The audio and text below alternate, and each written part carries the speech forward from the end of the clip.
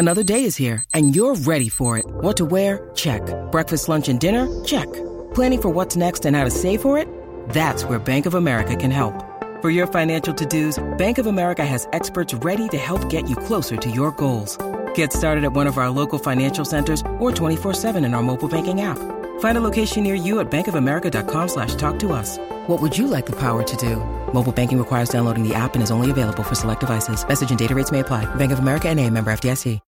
When you need mealtime inspiration, it's worth shopping Kroger, where you'll find over 30,000 mouth-watering choices that excite your inner foodie. And no matter what tasty choice you make, you'll enjoy our everyday low prices, plus extra ways to save, like digital coupons worth over $600 each week. You can also save up to $1 off per gallon at the pump with fuel points. More savings and more inspiring flavors make shopping Kroger worth it every time. Kroger, fresh for everyone. Fuel restrictions apply.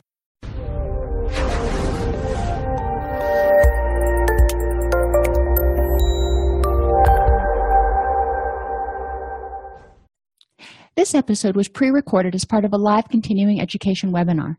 On-demand CEUs are still available for this presentation through All CEUs. Register at allceus.com/counselor toolbox. I'd like to welcome everybody to today's presentation on Trauma-Focused Cognitive Behavioral Therapy Part 1, Treating Trauma and Traumatic Grief in Children and Adolescents. In this first part, we're going to define trauma-focused CBT and really talk about what we're dealing with here, because trauma-focused CBT is a best practice, and it is a manualized best practice. So you're going to learn about it today, but you're not going to have enough skills where you can actually say you are certified in TFCBT. However, I will provide you resources should you want to go out and pursue those. So we are going to talk about TFCBT as a best practice and implementing it to fidelity, but I'm going to also take a few detours, as I always do, and talk about how this might be able to be useful with adults who have history of trauma in childhood. We'll explore the components of trauma-focused CBT and their intended functions. We're not going to get through all of those today, but we're going to start. And we're going to explore ways to use TFCBT with adult clients. So TFCBT works for children who've experienced any trauma, including multiple traumas. So what we're really talking about is children who come to your office who are presenting with trauma-related issues. It's effective with children from diverse backgrounds and works in as few as 12 treatment sessions. So a lot can be accomplished in 12 sessions. They're not necessarily weekly sessions. They can be spaced out a little bit. Part of it depends on the age level of the child, how long ago the trauma was, any concurrent developmental or mental health issues that might be present, yada, yada, yada. So it may be a little bit longer. It may be a little bit shorter in terms of calendar time, but you can also extend the number of sessions, because some of these things, for example, when they start talking about cognitive coping, differentiating between thoughts and feelings, some children, it takes them a while to really get the hang of the nuance between the difference between thoughts and feelings. So you might have to do 2 or 3 sessions, really helping them to identify feelings and use the feelings thermometer. This has been used successfully in clinics, schools, homes, foster care, residential treatment facilities, and inpatient settings.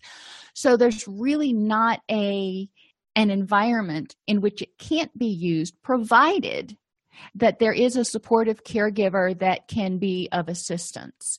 Obviously, if you're working with a 10 or 11-year-old or young, a little bit younger, or an older adolescent, but any child who may need some support outside of session, we don't want to be creating a crisis and then leaving them kind of to fend for themselves between sessions without some sort of emotional and cognitive support. So it really is important that there is a relationship, that there is a bond, if you will, a rapport between the clinician, the caregiver, which may not be the biological parent, the caregiver, and the child. It does work even if there is no parent or caregiver to participate in treatment.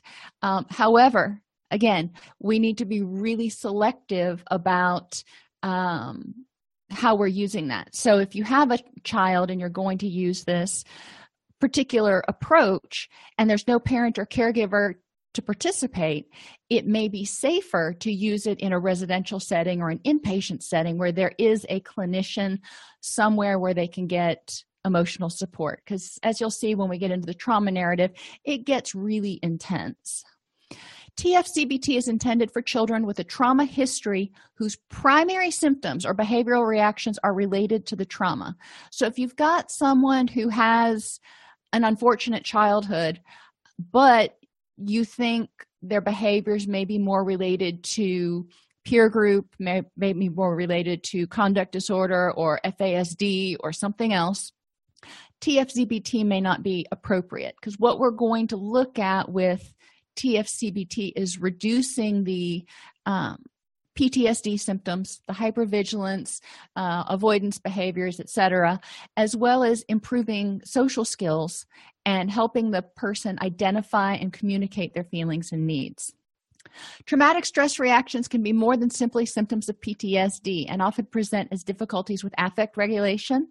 We've talked before about how people who are experienced, who have experienced trauma may develop a situation where they are more likely to experience emotional dysregulation. That HPA axis kind of tightens up and holds on to the stress hormones, holds on to the stress reaction. But then when it does perceive a stressor, it goes from 0 to 250. There's no, I'm going to get a little bit upset. It is either nothing or it is a huge mountain. There's no molehills there. So there may be problems with affect regulation. There may be problems in relationships because of difficulty trusting other people, because of difficulties with their self-perception and systems of meaning, which, we're getting to in a few minutes. But the way they conceptualize the world, because all of a sudden their world was turned upside down. Somatization, feelings coming out as physical symptoms. So headaches, body aches, more illnesses, more days where they just don't feel well. And, sometimes they just really don't feel well. However, is it because of a bacteria or a virus, or is it because of a stress reaction that is kicking off all kinds of imbalances in hormones and neurotransmitters?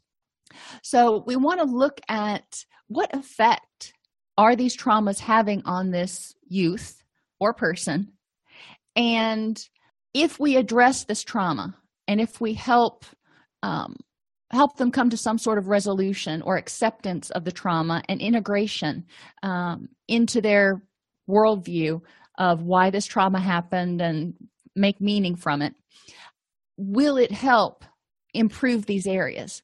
Will it help them reduce their hypervigilance, etc.? And for many clients, the answer is yes. And I talked earlier about the fact that this may be useful. Now, it was designed for children and adolescents, but many of the adults I've worked with are very alexithymic. They are very unable to identify their emotions. They're very unable to express their feelings. Sometimes they don't even know where their fear is coming from. They're just sort of paralyzed with fear and don't trust the world, and they're angry at everybody. And if it comes from a trauma experience, then helping them explore how that trauma is impacting them in the present can be really useful in their recovery process. So these issues that TFCBT may help improve aren't just limited to children and adolescents. They can present in adults who were traumatized as children and who didn't develop the skills to effectively deal with the trauma. Components of CBT, TFCBT. Psychoeducation. We're going to start by teaching them what they need to know about the trauma. We're going to talk in depth about these, so I'm not going to detail them very much here. Parenting skills. And if you're dealing with an adult, oftentimes I will provide what I call reparenting skills. If your parent were here, or if your parent would have responded how you would have wanted, how would they have responded? And how can you do that for yourself now? Because sometimes you don't have a significant other or a caregiver with an adult client either. but we want to help them figure out how to self-nurture if needed. Relaxation and stress management skills, because some of the stuff we're fixing to talk about is going to be extremely distressful. So you have some wiggle room, if you will, in terms of what skills you teach here. They prescribe some, but as far as relaxation and stress management, affect expression and modulation, DBT skills seem to fit really well into this framework for helping people tolerate the distress, not act on their impulses, understand where the emotions are coming from, and preventing vulnerabilities and all that other stuff that can help them function outside of session and when they're not doing their homework, help them feel like they're able to focus on something besides the trauma, because we're just kind of ripping the Band-Aid off that wound at a certain point, and they may have difficulty focusing on anything else. Likewise, some children and adolescents will come to you when that trauma is still relatively present and all they can think about is that trauma, or it regularly comes up for them. And so we can help them learn skills so they can start living more of what they might consider a meaningful life that's not dominated by memories of this trauma while we're working through the process. We want to give them a little hope that there's relief in sight. Cognitive coping and processing are provided next and enhanced by illustrating the relationships among thoughts, feelings, and behaviors. So initially, cognitive coping skills are taught, and then all of this is going to be applied later as soon as we get into the trauma narration, helping the youth work through narrating the trauma and cope with the feelings and thoughts that come up. In vivo mastery of trauma reminders. So any of those triggers that are triggering flashbacks, that are kicking off hypervigilant situations, we're going to address as they come up in the trauma narration. We're going to help the person identify what it is about certain situations that brings up this particular memory, and how do we master that? How do we deal with it? And then finally, conjoint parent-child sessions. And these don't come till the end. All along, the parents are, or the caregivers, are participating in the process, assuming there is a parent or caregiver, and understanding, learning a little bit more about what's going on. But we'll talk about what the clinician does in the parent sessions, as well as what the clinician does in the child sessions as we go through each stage. Effects of TFCBT, reduction in intrusive and upsetting memories. So that's awesome. And, you know, if you think about what's the function of these intrusive memories, a lot of times it is because either they, A, haven't been integrated into the person's schema of the world and well-being, and or they still feel unsafe. They have some cognitions that are telling them they need to be alert, they need to be aware, they're not safe. So helping them identify any cognitions and triggers that may be causing intrusive and upsetting memories and addressing those, again, in the in vivo desensitization. Avoidance, helping people reduce their avoidance of certain situations, certain activities, so they don't feel like they are confined basically to their own prison. It helps reduce emotional numbing. A lot of people, when they go through trauma, it's so overwhelming and they're so afraid if they feel, they won't be able to stop feeling. So they numb emotionally. It's protective. It makes sense. And as they develop the skills to handle this, and as they learn they can tolerate the distress of the memories of the trauma, it empowers a lot of clients. There's reduction in hyperarousal, depression, and anxiety. Behavior problems. When you're dealing with adolescents or children, especially ones who don't have the ability to articulate their feelings and their thoughts that are underlying these feelings and how they relate to the trauma, I don't know many adults that can do that. So children typically act out physically in order to either protect themselves or try to get some sort of protection, comfort, attention, so they feel more secure. So it'll help reduce some of that as we empower the child to identify what's going on, articulate their needs, more effectively communicate with their parent, and also deal with some of this stuff that's making them still feel threatened or afraid. Reductions in sexualized behaviors, trauma-related shame, interpersonal distrust, and again, social skills deficits.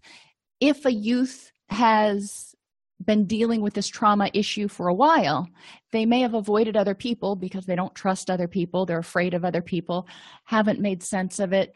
So they may not have developed the social skills that other youth have developed because they have been avoidant of situations that might trigger the trauma memories. So who is this inappropriate for?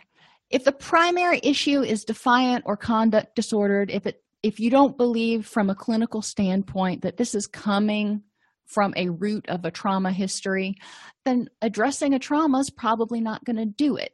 Now, do these children who are oppositional, defiant, conduct disordered have traumas in their history? Sure, probably they do. But are those traumas causing the behavior, or are those traumas sort of irrelevant? And one thing that you'll find is and we'll talk about it more in a minute, a lot of people have multiple traumas, but they may have resolved certain ones and be okay with them, but others are still open wounds. Don't use it if the child is suicidal, homicidal, or severely depressed. If a child is in that particular state, we really don't want to start poking the bear, especially in an outpatient setting. But even in residential, and even in residential with adults, I was always extraordinarily cautious and hesitant to do any sort of trauma work in the first 30 to 60 days. I had a client in residential substance abuse treatment. I mean, the first 30 days, they're still kind of sobering up. There's a lot of impulse issues. And the next 30 days, there's usually a lot of mood issues. So I want them to feel like they've got a handle on things before we start ripping Band-Aids off open wounds, if possible. And if you're dealing with a child, safety and ethics would just tell you when this might not be appropriate. Additionally, when children remain in high-risk situations with a continuing possibility of harm, such as in many cases of physical abuse or exposure to domestic violence, some aspects of TFCBT may not be appropriate. For example, attempting to desensitize to trauma memories is contraindicated when real danger is present. Obviously, I took that verbatim from the TFCBT training, or one of them that is cited in your booklet or in your class. It is important to understand that not all of these children are coming or are existing, living in an environment that is healthy. And you may have a parent who is court-ordered or ordered by child welfare to bring the youth to counseling to address trauma issues, but that child is going back to a chaotic situation. So again, it's going to be an ethical decision on your part. Once you have all of the training and you've actually become certified in TFCBT, it would be an ethical decision at that point whether or not to implement the program to fidelity.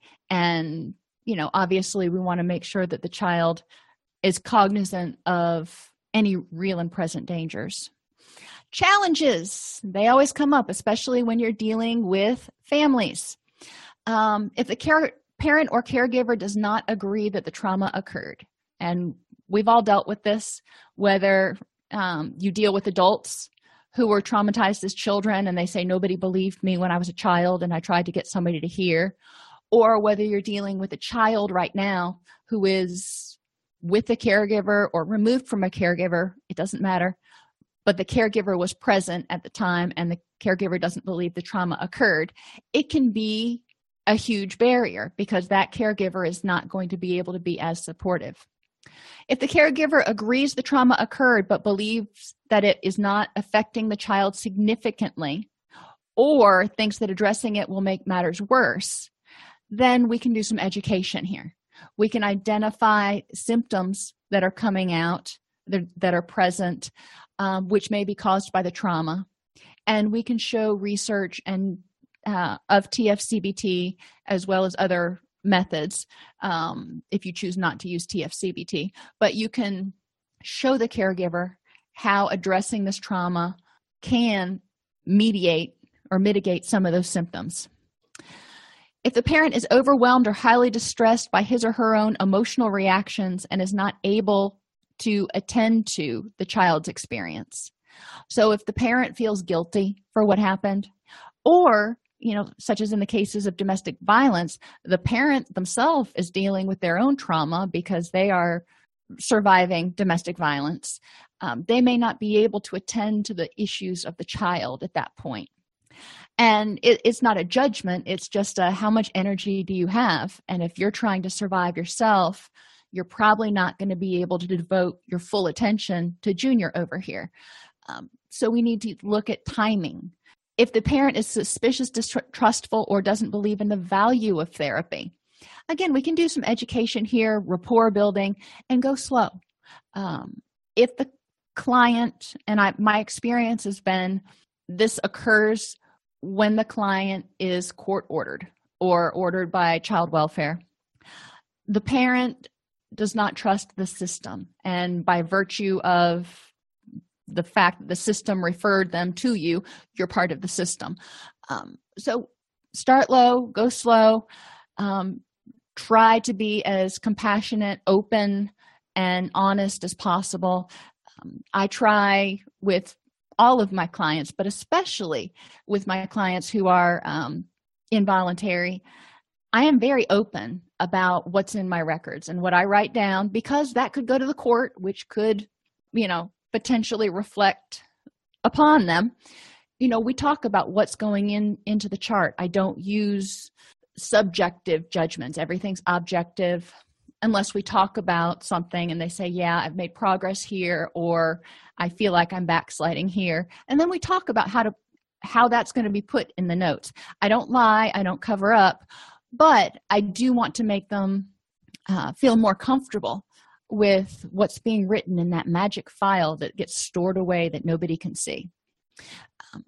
If the parent is facing many concrete problems, such as housing, that consume a great deal of energy, again, if it's a domestic violence issue and they've moved out and they're living in a homeless shelter or a domestic violence shelter, the parent may be exhausted and just not able to fully attend to the increased emotional and psychological demands of the child during this therapy. They're going to be doing good to help Junior through the present crisis, let alone anything else.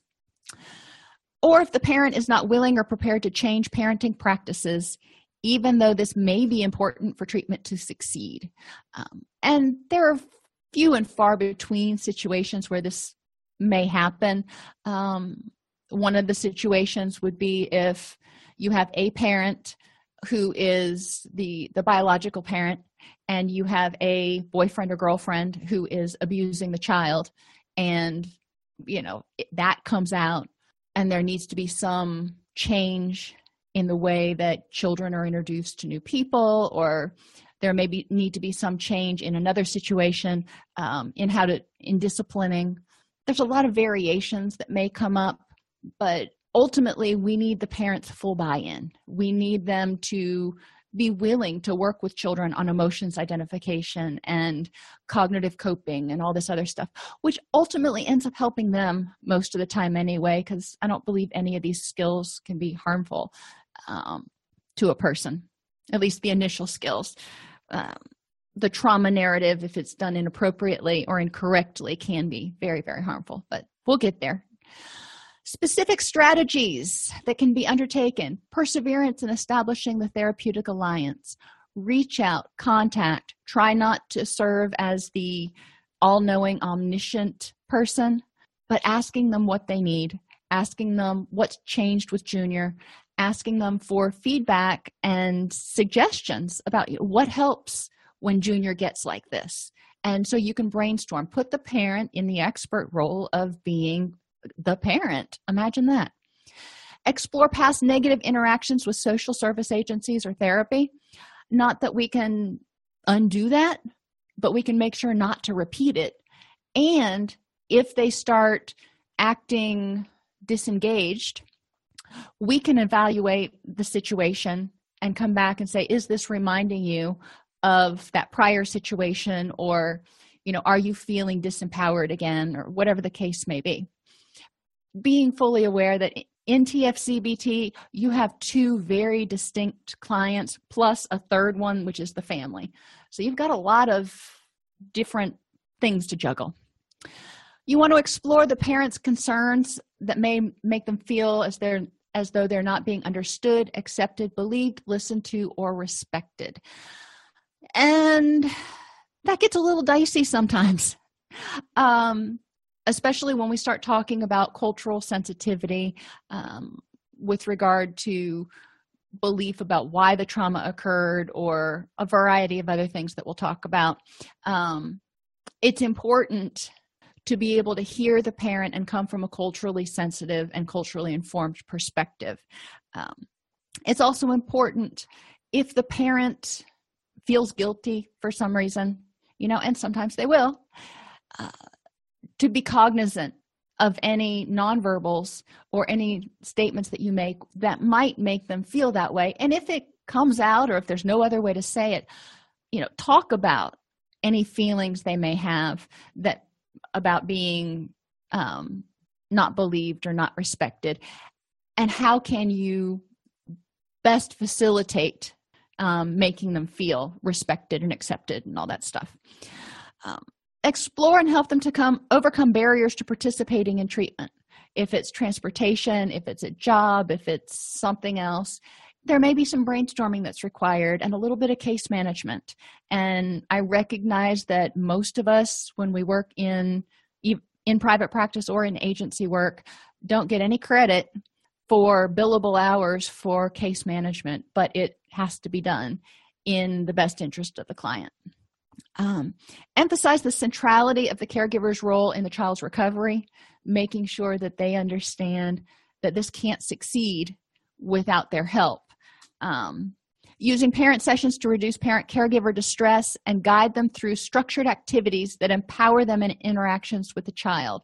So you're going to bring them in each week, and you're going to talk to the parent independently about what's going on, what you're covering, how Junior's behaving, how you can help them help Junior, etc.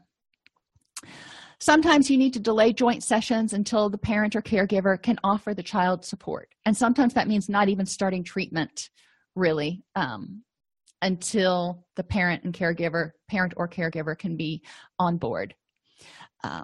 Now, you can get started with psychoeducation, emotions identification, feelings identification, and stress management and coping skills. Obviously, there we're not really poking a bunch of bears, so you can probably safely get started on that. Sometimes it's court ordered and they have to start treatment by April 1st or something. So there are things you can do, but you may need to delay the actual beginning of the trauma narrative until the parent is able to be available. Educate everybody how therapy works, and instill in everyone, not just the parents, optimism about the child's potential for recovery. Sometimes they've been dealing with this child's acting out behaviors for so long, they're just like, we've already been to 3 other therapists. I don't know what's going to fix it, or I've done everything I know how to do. Good luck. So we can talk about, a different approach, or we can talk about what they've done that's worked for a short period of time and build on those strengths in order to instill optimism and hope and empowerment. So initially, when we talk about psychoeducation, it's important to provide accurate information about the trauma. When children are traumatized, they can be confused, not completely understand what's happened. They may blame themselves, and they may hold on to myths because they've been misled and or deliberately given incorrect information. So one of the best ways we can help is to correct that information. Provide information about how often this happens, whether, it's okay to do this, that, or the other. Psychoeducation clarifies inappropriate information children may have obtained directly from the perpetrator or on their own. So the perpetrator may have told them that this is how I express love, or this is how you need to be disciplined because you don't learn. This is how I was disciplined, whatever it is. Or they could have gotten it on their own. They could have gotten it from school, from the internet, or just come up with it in their little heads trying to make sense of what happened. Psychoeducation also helps them identify safety issues, the difference between safe situations and dangerous situations. And as we get through this, I really want you to get away from the notion that TFCBT and childhood trauma is only physical and sexual abuse. There are so many other traumas, as evidenced by the Adverse Childhood Experiences Survey, that I want you to wrap your head around that. And there are things they didn't cover in the ACEs, such as bullying and natural disasters. So we want to help children, whatever the trauma is, the trauma made them feel unsafe. So we want to identify safety issues.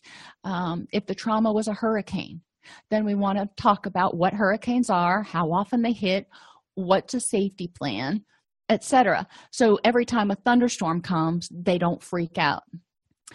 And we want to use psychoeducation to provide another way to target faulty or maladaptive beliefs by helping to normalize thoughts and feelings about the traumatic experience. It makes sense that that was really scary. It makes sense that you're angry. It totally makes sense that you feel this way. And we can talk about why that makes sense and why it makes you feel that way. Through psychoeducation, you're getting the child to start talking about the specific trauma that he or she experienced in a less anxiety-provoking way by talking in general about the type of trauma. So you're talking about natural disasters, you're talking about plane crashes, you're talking about domestic violence.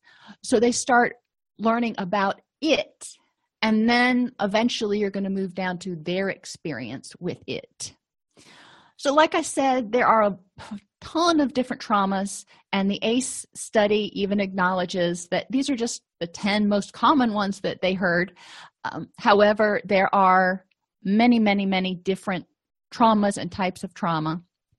Some of the biggest ones are obviously physical and sexual abuse, physical neglect, emotional abuse and neglect, and the ACEs identified mother treated violently. I would say anyone in the household treated violently. It's not just the mother. Substance misuse within the household, and that can be by the parents or by siblings. Household mental illness, parental separation or divorce, and an incarcerated household member. So those were ACEs. But then, like I said, there's also bullying. The death of a parent or sibling is extremely traumatic. Hurricane, tornado, natural disaster. And then I put fire out separately because sometimes fire can be man-made. Sometimes it can be a wiring problem, but sometimes it can be Junior was playing with matches. Now, even if Junior accidentally started the fire, does that make it any less traumatic? No, it probably makes it more traumatic because then there's a whole sense of guilt and responsibility. But it's still a trauma that has to be dealt with. So I put a link to the Adverse Childhood Experiences website if you want to go look more about that, but we're going to move on. Psychoeducation involves specific information about the traumatic events the child has experienced, not the child's event. We're not going to go into police records or something. We're just going to talk about specific information about domestic violence or whatever. Body awareness and sex education in cases of physical or sexual maltreatment. And there are caveats for getting parental consent and permission and all that other stuff. And risk reduction skills to decrease the risk of future traumatization.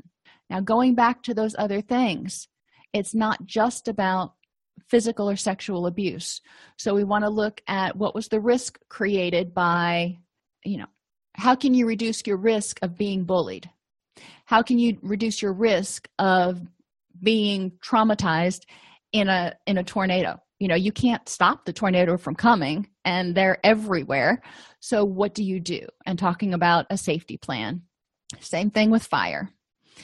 Information needs to be tailored to fit the child's particular experiences and level of knowledge. Obviously, you're going to provide different information to a 7-year-old than you are to a 17-year-old. Provide caregivers with handout materials to reinforce the information discussed in session. So this may help educate the parents about some of it, but it lets them know what you talked about, and it gets us all on the literal same page. You're providing them a handout of everything you went over with Junior. And we want to encourage caregivers to discuss this information at home, to reinforce accurate information about how safe or unsafe they are. And obviously we're going towards safe, and reinforce accurate information and develop a safety plan so they feel confident that at home they're going to be taken care of. When you start psychoeducation, you do want to get a sense of what the child already knows, and you can use a question and answer game format in which the child gets points for answering questions, which I loved this suggestion. So you can ask them, what is a hurricane or what is a tornado? And see if they know, and see if they know how much advanced warning we have for a tornado versus a hurricane, or, whatever situation you're talking about. Obviously, I did a lot of post-Hurricane Katrina counseling in Northern Florida. So that's one of those things that comes up for me, is talking with children about how likely is it that a Category 5 hurricane is going to hit again. But encouraging them to give answers. And if they give the wrong answer, great try. Now, try to coach them into a correct answer or provide them the correct one, but give them credit for at least making an effort. Sample questions might include what is, and put in the type of trauma. What is bullying? How often do you think bullying happens? And why does bullying happen? Those are some questions you can ask to just open a dialogue about bullying if this child has been a victim of bullying and is traumatized. So cultural considerations. Meet the child and family where they are by presenting information in a way which they can relate it to their own belief system. And you may need to consult with their spiritual guiders, leaders, whether it be a pastor or, whatever, in order to get some guidance on how to handle certain aspects of whether it was the will of God, and in the case of sexual abuse, how to handle the concept of virginity, and how to handle the concept of bad things happen to bad people, and whatever else they think is coming from, or their parents are instilling in them in a belief system. We want to make sure that we're not necessarily contradicting it and going, no, mom, dad, and the church are wrong. But we also want to help them try to integrate this in a way that can help them have a strong self-esteem. So reaching out to those spiritual leaders and the family, asking what their belief system is about certain things can be very helpful. Assess the general beliefs about the trauma. If something happened, or when something happens, ask the parent or the family that's there, not necessarily the child, but you want to get a sense of what the family stance is on why this happened, what it means, how it's going to impact life henceforth and forevermore. Focus on the events they perceive as traumatic, the family, but most especially the child. If the child, going back to the ACEs, maybe the parents got divorced, but the child doesn't see that as traumatic because there was domestic violence ahead of time. The domestic violence was traumatic. The divorce was a relief.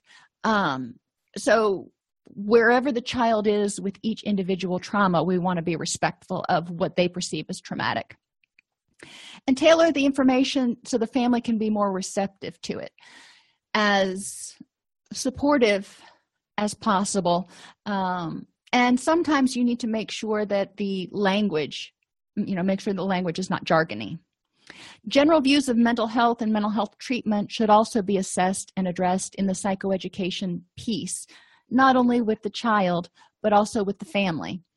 If they are suspicious of it, don't understand it, think that you're just going to magically fix Junior, we want to demystify the process and talk about what is the purpose of the assessment, what is the purpose of each one of these activities, and why am I doing this, or why are we doing this as a team, and how can it help? And then we also want to provide information to destigmatize and normalize mental health issues and seeking of treatment. Some cultures are still resistant to seeking treatment, and I use the term cultures really, really broadly because there's a stigma associated with it. So normalizing for them how many people go to treatment, how common PTSD is, or whatever the situation you're dealing with. It doesn't mean they have to like it, but at least it'll give them a little bit of a nugget to understand that they're not the only ones. If they are from a cultural group, a minority cultural group of some sort, you might want to provide information about how common this particular issue is in their group. I've done a lot of work with law enforcement and emergency responders, and they're kind of their own little group. So we talk about how common depression is among law enforcement and emergency responders, specifically because they face so many different stressors than, Joe Schmo over here. So it destigmatizes and normalizes a little bit. Now, they still may not talk about it and go, well, hey, 37% of us have clinical depression. No, that's probably not going to happen. But at least in the back of their mind, they can go, you know what? I'm looking around this room and I can bet that at least one other person's on antidepressants or something, and feel a little less unique and isolated. In parent sessions, you want to provide a rationale and overview of the treatment model, educate parents about the trauma, talk about the child's trauma-related symptoms. So we're going to go over what is hypervigilance, what is the function of it, why do people become hypervigilant after a trauma, and what might it look like in a child, because it presents very differently for different children. So we might want to give some ideas and say, does this sound like Johnny or does this sound like Johnny? And help them understand why these behaviors may be coming out. We want to talk about how early treatment helps prevent long-term problems. Okay, maybe the trauma happened 3 years ago, but still it's better than waiting 10 more years and, Johnny's still not having any resolution. We'll want to talk about the importance of talking directly about the trauma to help the children cope with their experiences and not hedging. And this will be a case-by-case basis, but the manual walks you through handling this discussion with the parents about exactly how much detail do I go into if Johnny brings it up at home. Reassure parents that children will first be taught skills to help them cope with their discomfort, and that talking about the trauma will be done slowly with a great deal of support. So we're not just going to plop them down and go, okay, and tell me about the day that all this happened, which is what the child has experienced already if it was reported to law enforcement and or child welfare. They've probably had somebody sit down and say, get right to the nitty-gritty at least once or twice, and it's completely dehumanizing. So we want to reassure parents that we're not going to do that to the child again. We'll help the caregiver understand their role in the child's treatment, since this model emphasizes working together as a team. So I'm not just going to be educating you. It's not going to be a parallel thing where I go in and I work with Johnny and then I tell you what I did and then I work with Johnny. I'm going to work with Johnny, and then we're going to discuss what Johnny and I did in session, and I'm going to get input from you, and we're going to talk about how you feel about it, and then I'm going to provide you tools so you can help Johnny outside of session, because you're going to be with him 6.5 other days that I'm not, and this can't work if it's just 1 hour once a week. And we want to elicit parent input, questions, and suggestions as much as possible, because they've been living with their kid for, however many years. So they probably have an idea about what works and what doesn't. So we'll start out with both parents and children in their respective sessions, helping them understand what controlled breathing is and how it helps slow the heart rate and trigger the rest and digest sort of reaction in your body.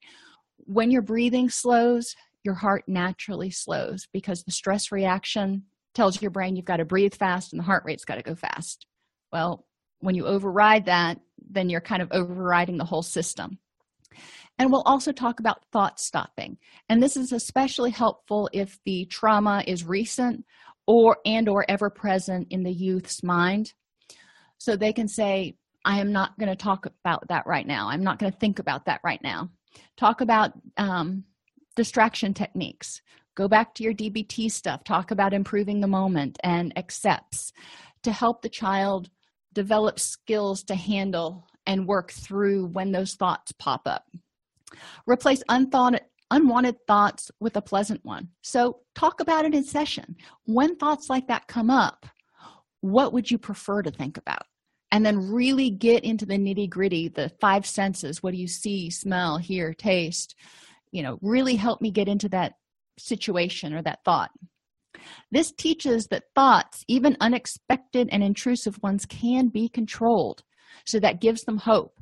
And again, we're not exacerbating the thoughts right now. We're not really bringing up their particular trauma and having them get into detail. We are just helping them deal with what's happening normally on a day-to-day basis so they feel like they have more control. For the older kids, you can have them keep a log about when this technique is used, what they were thinking about, and how effective the thought stopping was, and then review it and help them tune it up if it's not real effective, and give them praise for when they use it effectively. Relaxation training. Persons of Asian or Hispanic origin tend to express stress in more somatic or physical terms. So just be aware of that. But that doesn't mean that Caucasians don't. Relaxation training is good for anyone. And the Medical School of South Carolina training actually recommended the Relaxation and Stress Reduction Workbook by Davis, Eshelman, and McKay. And it is still in publication. When deciding how to present relaxation techniques, be creative. Have the child help you to integrate elements into the technique that make it more relevant to them. So what are you thinking about when you relax? I know I like to go to the woods, but maybe this kid likes to think about a video game or play with their dog or whatever it is, but help them make it relevant to them. And then have them identify other things they do to relax, like drawing, listening to music, walking, and make a list of those things so they can refer to it. When you're teaching relaxation training, especially if you're doing something like progressive muscular relaxation, be sensitive to the child's wishes if they don't wish to close their eyes or lie down. That could trigger memories of the trauma. We're not going there yet. So if they feel vulnerable lying down, or taking orders like that, because you can imagine how being told to lie down and close their eyes might be a trigger for certain abuse survivors. Be cognizant of that and say, get into a comfortable position, or where would you like to sit while we talk about this? And like I said, parents can often benefit from the relaxation training as well. So because they're dealing with their own issues about the trauma, but they're also dealing with trying to figure out how to help Johnny and deal with any of Johnny's misbehaviors or problematic behaviors. Then they move on to feelings identification. So it helps the therapist judge the child's ability to articulate feelings. If you can tell me what makes you happy, that's great. But if you can't, then we need to work on figuring out what makes you happy. You also want to help the child rate the intensity of the emotion. Don't let them stick with happy, mad, sad, glad, and afraid. Let's talk about different emotions and use the emotion chart with the little faces on it, or you can use the emotion thermometer. So is it a really hot emotion or is it a really cool emotion? And help the child learn how to express feelings appropriately in different situations. Sometimes they're going to be angry, but it might not be appropriate to get up and stomp out of the room or however they communicate it. So help them figure out how to articulate that so they can be heard and supported.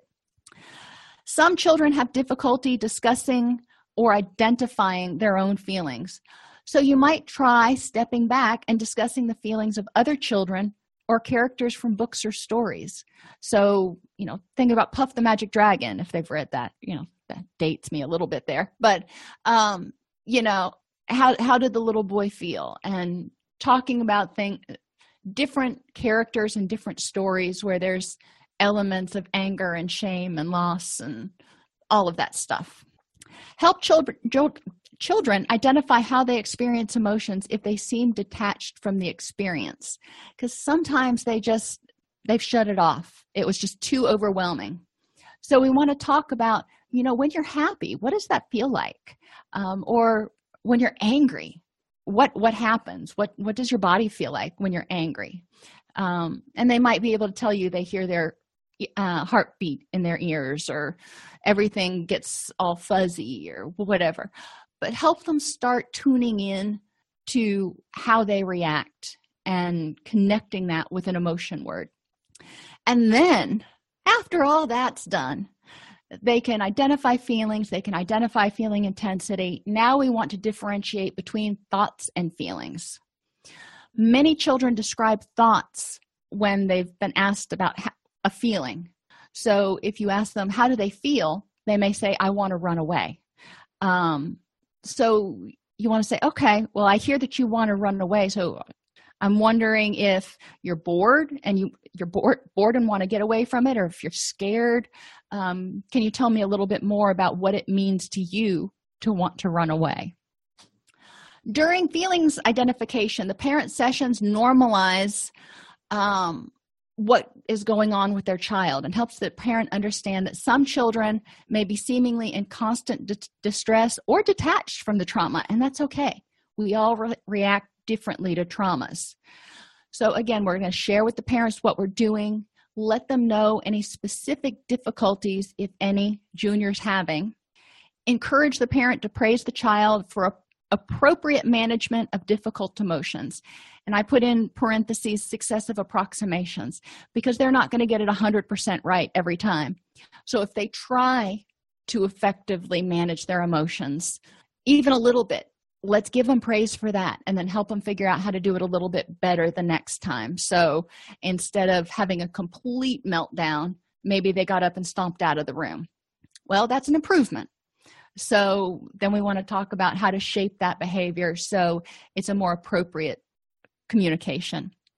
If parents have difficulty identifying their own emotions, provide them with examples. So continually ask them questions about, how do you feel when it's a rainy day outside? How do you feel when somebody's supposed to call you and they don't? How do you feel when? And have about 15 or 20 examples, and you can have them on a piece of paper and even give it to the parent to take home for their own homework.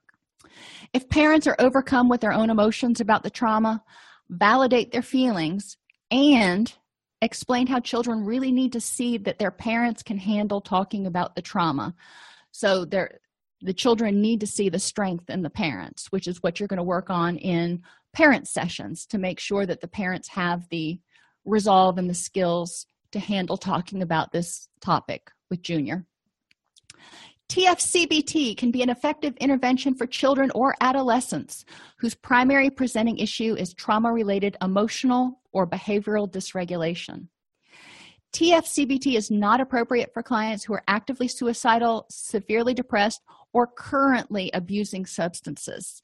We really want to make sure they're clean and sober as much as possible.